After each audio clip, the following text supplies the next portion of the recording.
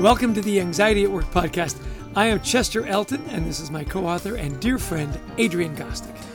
Hi, everybody. We hope the time you're spending with us today will help remove the stigma of anxiety and mental health in the workplace and your personal life. We invite experts from the world of work and life to give us ideas and, most importantly, tools to deal with anxiety in our world. And it's all made possible because of our wonderful sponsor.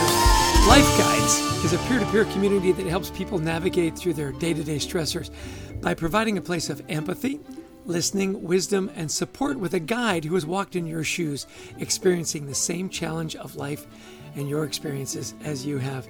Go to lifeguides.com/schedule a demo and add the code HEALTHY2021 to the free text box, and you'll get 2 months of free service. That's lifeguides.com/schedule a demo, HEALTHY2021 for 2 months of free service. A great deal. It really is. And you can put in schedule or schedule. Either way, it works, right? Hey, we also want to send out a big thanks to our sponsor, Go Happy Hub, the most inclusive and timely way to communicate and engage directly with your frontline employees and candidates with 95% open rates.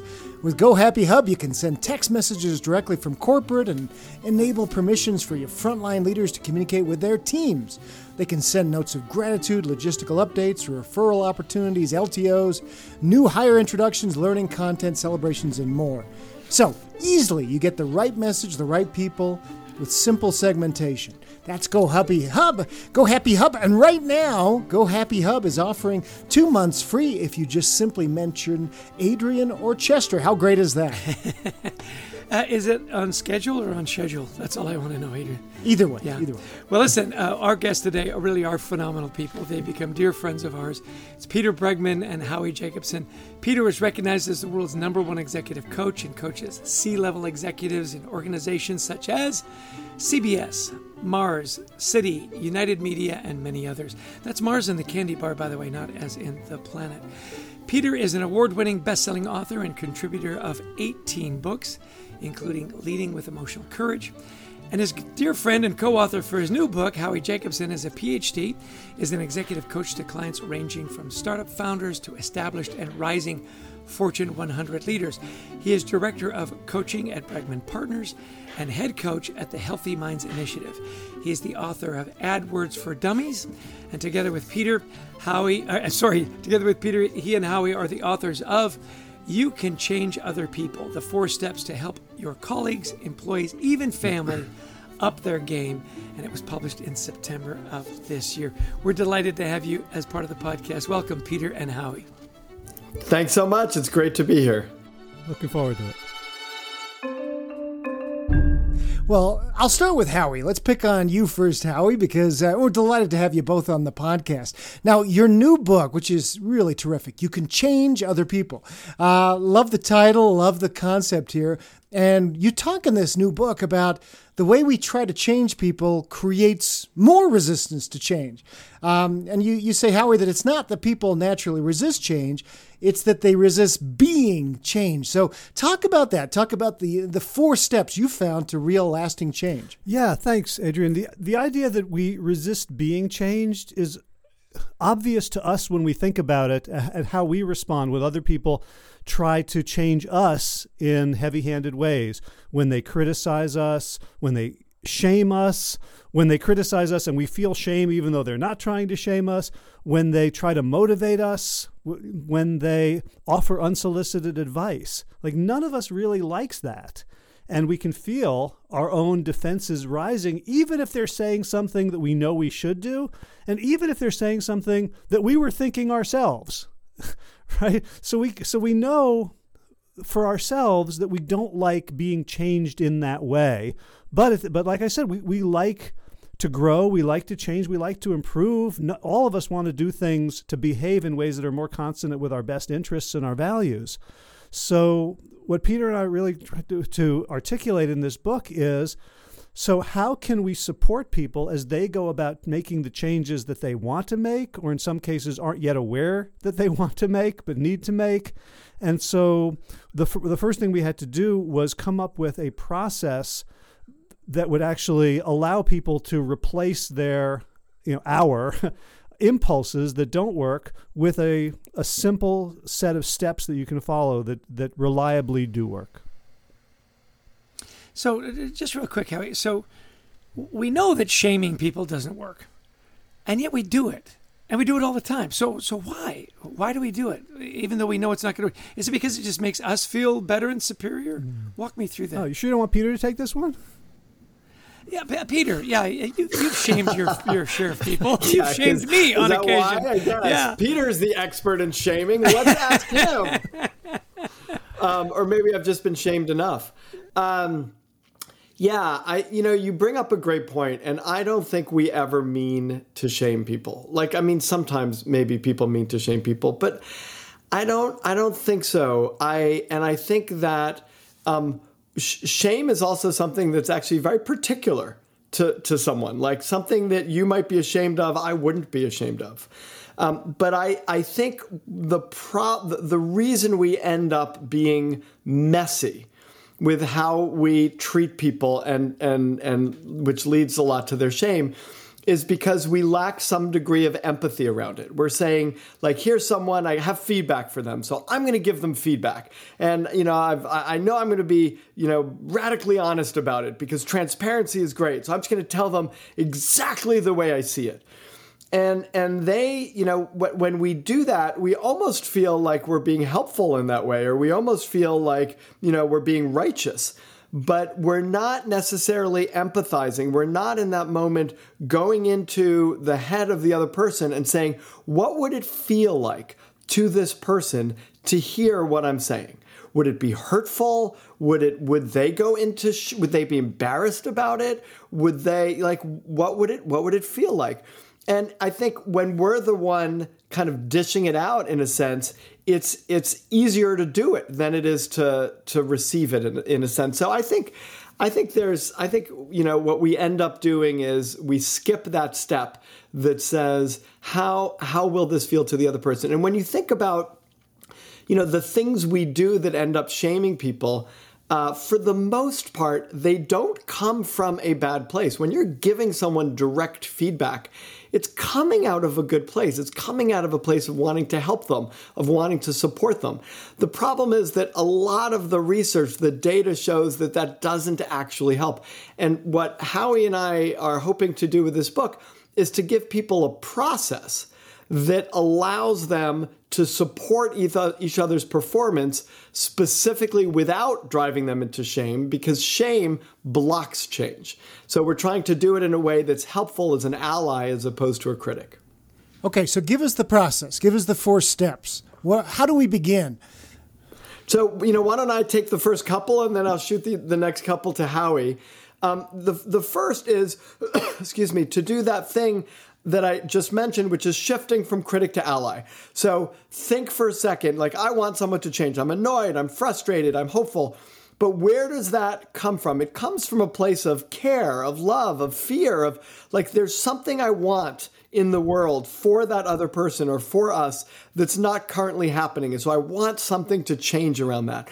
So the first step is to check ourselves and find the positive intent, for me to find the positive intent in myself, and then to imagine that everybody who acts out of a place of reason from their perspective. So to connect with what might be the positive intent of the other person to why they're acting.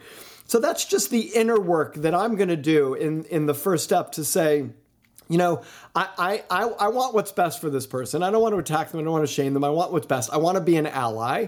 And I get that they're acting in ways that probably make sense to them. And I can imagine what some of those ways might be. Now I'm ready to engage. And the third part of that first step, right, after I've checked my own intent and kind of come to peace with theirs, is to ask permission.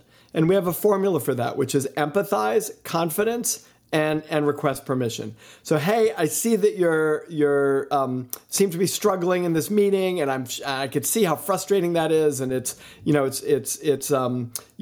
kind of feels like you're hitting against a brick wall. And I've seen you really, really effective in those meetings. Do you want to think about it together? Can we talk about it? Would it be helpful if we talked about it? And the end, you've completed that first step when they say, yeah, I'll talk about it with you. Sure. Thanks for noticing. I'll talk about it with you. And then the second step is to move away from the problem and focus on an energizing outcome. So, ask them, so what's the outcome you want? Well, I don't want to feel like I'm hitting against a brick wall. Okay, so that's like the absence of the problem, right? But if you set your sights higher, so what would that give you? For the sake of what? For the sake of peace, or for the sake of impact, or for the sake of what? And they might say, well, what I really want is to feel like I'm helping the team be a high-performing team, right? That I'm participating, I'm contributing to a high-performing team. Great, that's an exciting outcome. If you could participate in creating. So now I've established us as allies, and I've helped you set up a dynamic where you're excited about an outcome that you can achieve, right? So now you're positive about it instead of frustratingly, agonizing about the thing that's not working. Then step 3 is to find. I picked up that baton, huh? Is to find a hidden opportunity in the problem. And I find that when someone comes up with an outcome that really energizes them, and you can see it or hear it in their voice, in their facial expression, that, this is what I want. Right now all of a sudden they're in a place of creativity as opposed to fear. They're now, searching for something instead of trying to get away from something. Now we return to the problem and just ask, what's going on? Tell me more about it. So they're not in their head about it. They're not just telling a story, but we're asking for some specifics. When did this happen? What, if you're there, what were you thinking at that point, or what were you feeling? And we kind of can get a zoomed in, detailed picture of what's going on in the moments when people are behaving in certain ways rather than other more preferable ways. And then we talk about, so what have you tried? Right, so that people can then say, so we don't, bore them with you could try this, you could try, yeah, tried that. Right, we want to get kind of the whole catalog of what they've tried, partly because some of the things they've tried have worked in the past, right? And I used to do that, or they realize I've been doing this and it just hasn't been working, and so maybe I should stop doing that. And at that point, we then look back at the problem, hold it in one hand, hold the energizing outcome in the other hand, and we look for a way in which we're glad that this problem exists because it's going to help us get to the energizing outcome. There's an opportunity there. So if the person in the meeting is being stymied, because they constantly bring up, let's say, I think you're wrong about this, or you're not doing the research right here, or you're misinterpreting this. And they're kind of, right, the way that this person is behaving is sort of blocking everybody else and making them feel unheard or making them feel unvalued, and they don't want to offer ideas. Then we say the opportunity there is, what I want is for us to have great ideas. My goal here in shutting people down is I only want the best ideas. So now, how can I behave in that meeting in a way that gets the best ideas out there? Now, every time I think the thought, that's not going to work, I then get to try something else and say, tell me what you're seeing here. Tell me where you're coming from. Help me understand your point of view, because mine's different, right? So now it can become a celebration of difference that leads to better ideas rather than a conflict. A lot of listening, a lot of questioning, a lot of feedback, in the process, isn't there? Yeah. You mean the 4-step process? Yeah. Yeah. Yeah.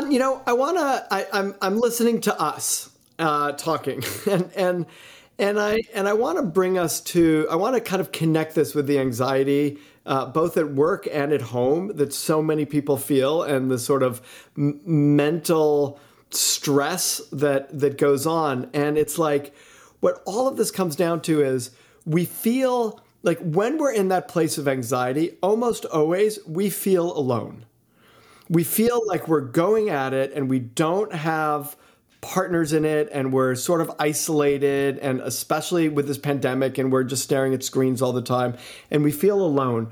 And the sort of meta conversation, the question is, what do we do so that we show up in support and love and care of each other? and that we invite other people to do the same with us, so that we are not, swimming in this big ocean all by ourselves. And it's like, how do we have conversations about things that can get us looking positively at opportunities in the future? So like, we're giving you a lot of information around this, but really it's very simple when you say, I want to connect with you. I want to think together about the outcome that you want that would make you happy, that would give you some peace and at ease and help you get to where you want to go. And then I want to think together about where are the opportunities that exist in the mix of everything you're experiencing that might be worth trying some things that can help us get to the outcome. And remember, we're holding hands throughout this process. Yeah. It's interesting. We talk a lot about anxiety is a product of a lot of things that's outside our control. The pandemic put a lot of things outside our control. We couldn't go to work, we couldn't go to ball games, we couldn't go to Broadway, and so on. In your blogs, you've talked a lot about letting go of control. How can we get better at accepting the things we can't change, and how does that help us reduce our anxiety and increase mental health? I'll throw that out to you, Howie. Yeah, well, that's a beautiful question. So one of the principles of the 4 steps is that you don't have control. So we're not asking people to give up control. We're asking people to recognize that their belief that they have control is an illusion, right? Because if you could control other people, you wouldn't need this book. You wouldn't need to talk to them, right? You would just push a button and things would get done. But we're autonomous, and so recognizing other people's autonomy and recognizing that we also want autonomy, can help us let go of control a little bit, but also like what this process calls for. Like Chester, you mentioned, like there's a lot of talking back and forth and really listening. I think what we're really asking for people is, and this, Peter wrote a beautiful book about this called 4 Seconds, which is like in the moment, there's always a choice, but only when you bring awareness to the moment. So I think in some ways the opposite of anxiety is presence, right? When I'm here with myself and with you and with the situation right now. So if we want the people we want to help to be present, to be able to be aware in the moment so they can make other choices, we model that in this process. So we have to, don't do this with someone if you're like multitasking and doing Sudoku on the side or scrolling Instagram over the phone. Like this calls for our presence to be a role model and an invitation for the other person to meet us here and to begin to practice that kind of mindful attention to the here and now, which I think is in large part an antidote to the anxiety that comes from, rumination about the past and worry about the future. When we talked a while back, Howie gave a great example. I put you on the spot last time, so I'm going to put Peter on the spot this time. And I want you to take us through a situation, how you might handle this. Because it's interesting, as we're now out traveling, it used to be people would ask you about your work, your family, your this, that, and the other. Now everybody asks about, so have you been vaccinated? And what vaccine did you get? And and every CEO we're working with is wondering, do we put mandates in place or not? So Peter, I'm going to pick on you. This is a tough issue. So let's say you're vaccinated, but you got family members who are not. How do you change somebody who doesn't want to be changed in this, or can you walk us through that? It is a great question. It's a hard question. You can't force. I mean, I guess you can technically, institutionally, you can force people to do things, but then they could also leave. So with a situation like vaccines, you kind of follow the same process, right? Which is, first of all, they really may not want to talk about it with you, and if they don't want to talk about it with you, then they're not going to talk about it with you. This is a case where it's a little different. It's, instead of sort of saying, hey, I notice you're not vaccinated. I know you can get vaccinated. I believe in you. You want to think this through together? I think they're going to say no, right? So you can come in with some more vulnerability and say, I know you've made a choice to not be vaccinated, and I'd love to engage in a conversation with you about it. both, like primarily I want to listen and understand more, right? Like I want to engage with you in this conversation. Would you be willing to talk about it with me? Right? So you're approaching it with some humility, and you're expressing that you want to talk about it for your need, and would they be willing? They can always say no matter what in our process. If you ask permission for something and someone says no, the answer is no. They're not going to have a real conversation with you. Or what I know someone did is they're going to say, yeah, I decided I'm going to get vaccinated. I'm going to make an appointment, with absolutely no intention of doing it, but knowing that that's how to get out of the conversation very quickly. So, that's not very useful either. It's called passive aggressive. It's not passive aggressive. It's actually probably smart as a way of getting out of the conversation. But so the first thing is to be vulnerable and to say, hey, and then the second is to listen and focus on, again, like, what's the outcome? Like, I know that the outcome is health. They don't want to get COVID. And there's things they're afraid of, and there's things they're unsure about. And they're not just not getting vaccinated because they're macho about it. It's actually the opposite. People don't get vaccinated in most cases because, at least in my experience, is because they're afraid of, what they've heard, what they've read, what it might do to their body. So again, remembering what I said, even in these moments where we fundamentally disagree with the decision that someone's making, can we still stand in allyship? Can we still connect with them, not as an aggressive critic, but as someone that says, I get that. I get that you're scared. I'm scared too. We're both scared of our bodies being hurt. We're both scared of something, of dying or of getting long haul COVID. I mean, I'm vaccinated and I'm afraid of getting long haul COVID if I get a breakthrough case. It's not hard to empathize with that. It's just that usually when we engage in that conversation, we kill every last little bit of our empathy in order to go in for the tack, in order to get them to do what we want them to do, right? We approach it as a critic and not an ally. So even in the situation where we fundamentally disagree with the choice they're making, the most powerful move that, by the way, also has the most likelihood of maintaining and building and enhancing the relationship, and B, actually the greatest likelihood of creating change, is to approach as an ally, is to empathize. So I would really say that. And then look at the outcome. What is the outcome that you want? And, they might say the outcome I want is to people stop talking to me about being vaccinated. But then, you laugh and you go, okay, and what is that outcome? And the outcome, is I don't want to be sick. I don't want to put something in my body that's, I don't want I'll say it in exactly the same terms I would say it. I don't want something entering my body that can make me really sick. Well, I think that's something that people who get vaccinated and people who don't get vaccinated would agree 100% on, right? So we're on the same page. And so then the question is, then at that point, when we're not fighting, we're not antagonistic to each other, right? We're exhaling a little bit together. Then we can say, okay, let's look at that. I kind of want to see the stuff that you're reading, and let me show you the stuff that I'm reading, and let's have a conversation about that and see if it makes sense to not get vaccinated. And then I'll just flip this over to say, in a situation where you are the CEO and you're making a decision, and I'm a ski instructor on the side, and the CEO of the mountain, the general manager of the mountain, just said all employees will be vaccinated. If you're not going to be vaccinated, you can't be an employee. That's, we're happy to talk with you about it, but that's a decision that we're making. And I felt relief, for me, I felt relief about that because, I was concerned about a bunch of things. Well, the CEOs, people who run companies, people who run offices have every right to create the boundaries that they're going to create, right? I would just say, do it in a way that recognizes that your decisions may be hard for people. And rather than bowl through it, lean on empathy.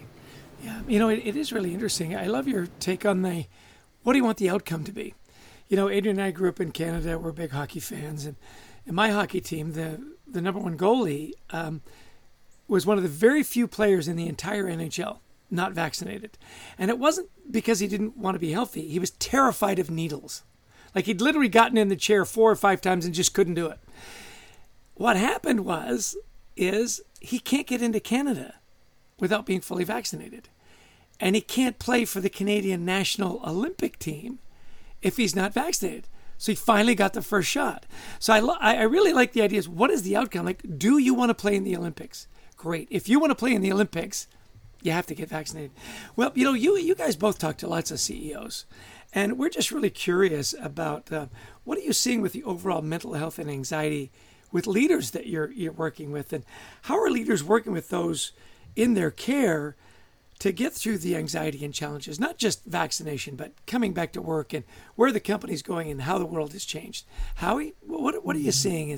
Are there any trends, and how are they dealing with it in ways that maybe the rest of us can benefit? I'm going to punt to Peter on this one because I think he's got more to say. Wait a minute. Peter's got more to say? If I had a nickel for every time somebody said about this. I reserve the right to steal back later. Excellent. Peter, go. I mean, first I want to say I love that you're asking the question because so many, it's so easy to ask the question of how should CEOs handle this, and what, and there's so much energy coming at CEOs. And sometimes I feel, and maybe this is because I coach CEOs, like I feel compassion for my CEOs, like who's looking out for them? Like they have a tremendous amount of anxiety. And if they also don't manage it effectively, then it comes out with a major impact on the organization. So, I've seen CEOs say, someone says in a town hall, hey, we don't want to come back to work. We're more productive at home. And there's lots of ways to answer that. But the way not to answer that is, fine, I don't care. You got to come back to work. Like, we've made a decision you're going to come back to work. If you don't like it, go work somewhere else, right? Not the right way to approach it. But that doesn't come out of a place of a mean CEO. It comes out of a place of a stressed CEO, someone who's trying to hold together a culture in an organization and finding it very, very difficult to do when everyone's working out of closets and bedrooms. So yeah, of course they have great privilege and that comes great responsibility and et cetera. But to really say, like, how do we support CEOs? And I would say, at least what I've been seeing, and I guess I'm biased because this is my coaching, this is the work that I do, which is I want to be someone who can hear and be a safe place for them to be able to vent and express frustrations and anxieties and things like that and talk about it, which is like, you want to deal with anxiety at work, find the right people to talk to about it, right? That's really, really critical. Like, don't repress it. Don't hold it in. Beat on a pillow. That could be useful. But also, like, express yourself to someone for whom it's safe. The problem is with a CEO, it's often not very safe to express that frustration to anybody internally, not to the board, not to their team. It's just, you can a little bit, but there's ripples of impact. So like, I at least want to be a place where they can express that. And then I also want to give them some skills, because I think, like, how do you deal with anxiety? You engage fully with the emotion. You feel everything fully. Like, you feel it. You don't repress it. If you repress it, it leaks out in insidious ways. So you feel everything and you ground yourself. And then from that place of not shame, not recognizing that anything's going wrong, but that you're feeling anything that any normal human being would feel, especially under the pressure of leading in an organization during an incredibly ambiguous, uncertain time. And then once you're able to release some of that energy, then from that place, what are the most skilled ways to engage in a conversation with people about, how we're moving forward and balancing their needs and your needs and what your needs are. And so it comes with a lot of empathy. A lot of times people confuse the fact that if they empathize, they think it restricts their decision making. If I really listen to you and what you need, and you really don't want to come back to the office, and I really listen to you, then I will no longer be able to make the decision to tell you have to come back to the office. And it's the exact opposite. Empathy gives you permission to make decisions. that as a leader, if you empathize with what other people are experiencing, it does not restrict your ability to make decisions that might be counter to what they want. It allows you to make decisions that might be counter to what they want. So don't lose the empathy piece. It gives you freedom, and it also takes care of the people around you. I think it's awesome. I mean, you're right. Everything right now is beginning with empathy. I mean, if you'd asked us a few years ago what are the best leadership characteristics, we would have talked about vision and strategy, communication. Today, it begins with one word. It's empathy, right? Hey, how can people learn more about your work, Peter and Howie? Well, the best place probably is to. I'm going to let Howie answer this one. We're on video, my hands up like Horseshack and Welcome Back, Kotter. I know this one. So, for those of you who are under 70, that was a TV show back in the 70s. So the BregmanPartners.com website. If you go there, you can just click on books, or I think it's on the homepage. There's a description of the book, and we have lots of resources there. There's a quiz you can take, or a self-assessment on like how what your change style is and what the cost of it might be, whether you could could benefit from the book. There's also on the back end, a lot of material on BregmanPartners.com. For readers. So we took out 40,000 words from the manuscript like in the last 2 weeks, and some of them were good words. And so there's like 9 sample dialogues actually showing exactly how to use the 4 steps on the website. So that's where I'd go. But you can also get the book at your local independent bookshop. The one that smells of cats and is still there, hopefully. You can also, of course, get it online, anywhere books are sold. And again, the book is You Can Change Other People. It's a great book. It's an amazing concept. We are about out of time, I noticed, but we have one last question. Chess, do you want to fire off one last question to the guys? Yeah, I want you to talk a little bit about self-compassion. I know you guys have written a lot about that, and you often hear in conversations, the leader has to put on their oxygen mask first.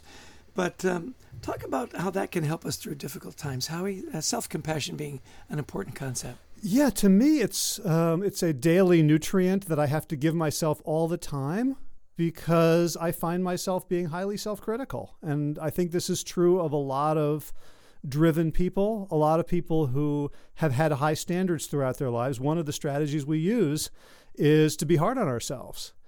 All right. And so, to the extent that it works, okay, that's great. But in these days and more, like people who are used to success, I think it's a fuel we don't need to maintain our trajectory.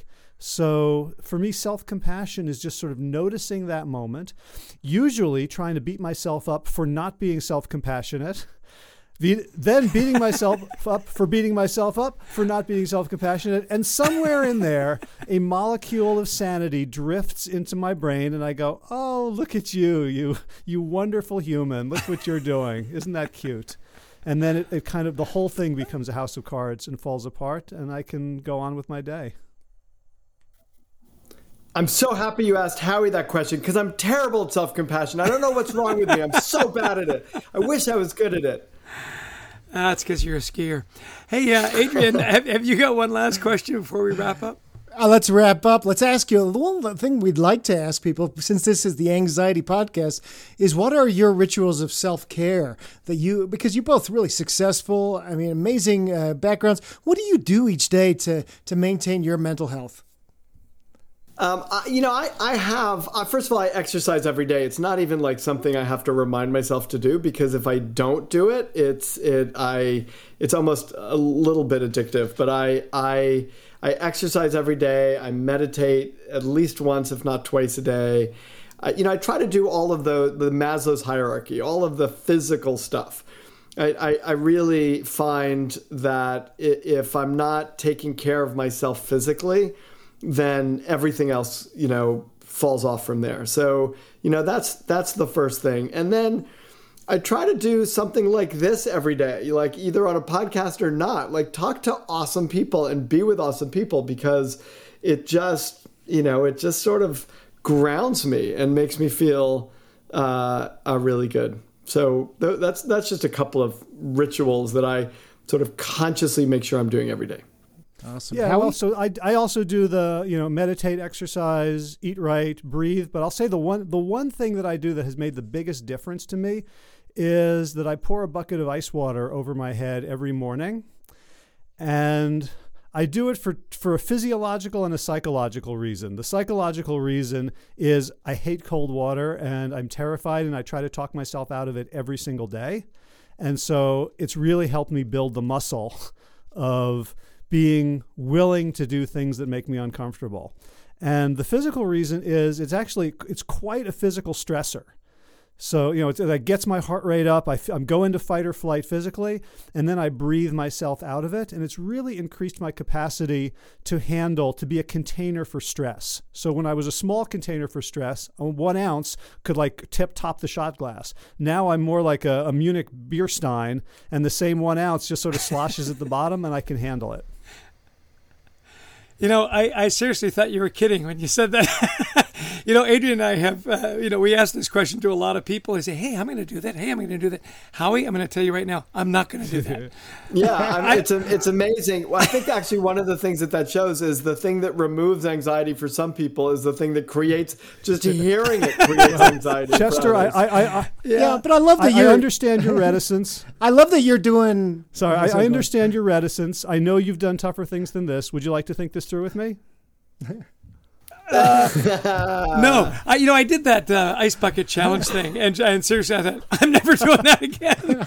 I can check that box, Anyway, I love though that you're doing a hard thing every day, and that pushes us out of our comfort zone sometimes. Yeah. So good for you. Hey, listen, guys, it's been great to have you on the show. We're with the authors, in case you were doing something and forgot, but they are the authors of You Can Change Other People.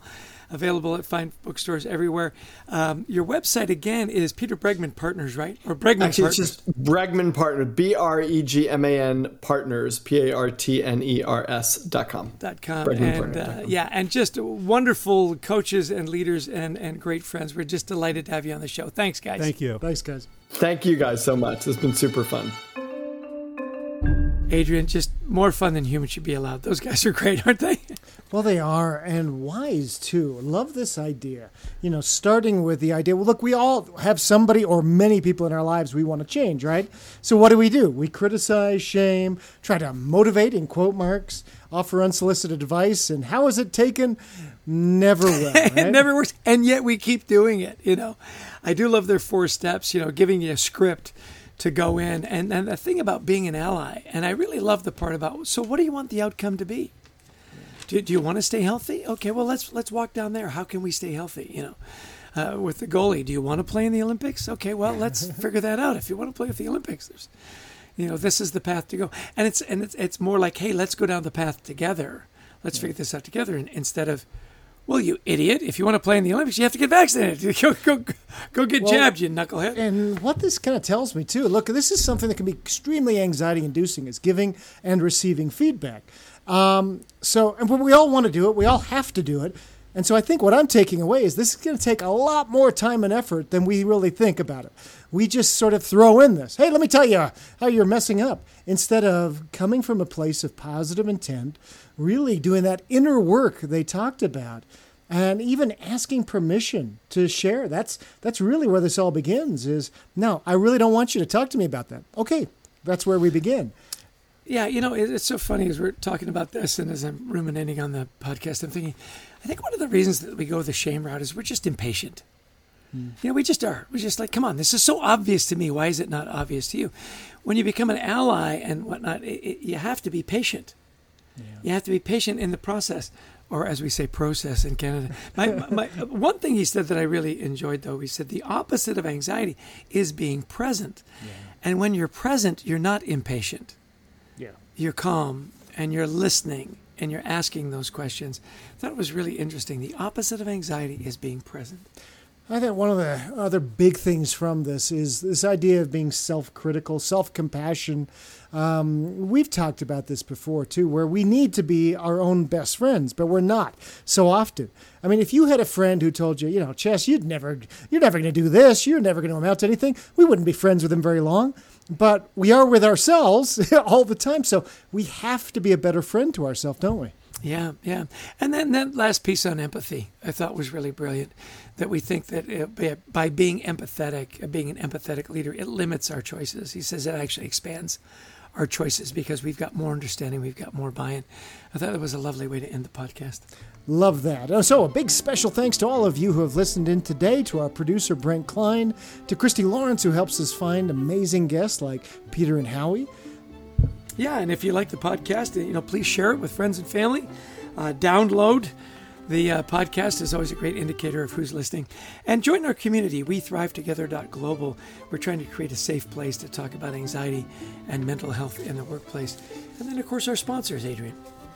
First off, we want to thank our sponsor, Go Happy Hub, the most inclusive and timely way to communicate and engage directly with your frontline employees and candidates with 95% open rates, now offering our listeners 2 months free service. You got to try this out. What is the harm in trying out something for 2 months for free? That's right. And all you've got to do is say, sent by Adrian or Chester.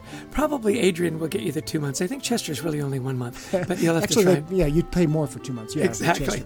So, and Life Guides, we've been working with them for a while. Spent some good time with them over the past couple of weeks and love their peer-to-peer community. It helps people navigate through their day-to-day stressors with a guide who's walked in your shoes and done what you've done.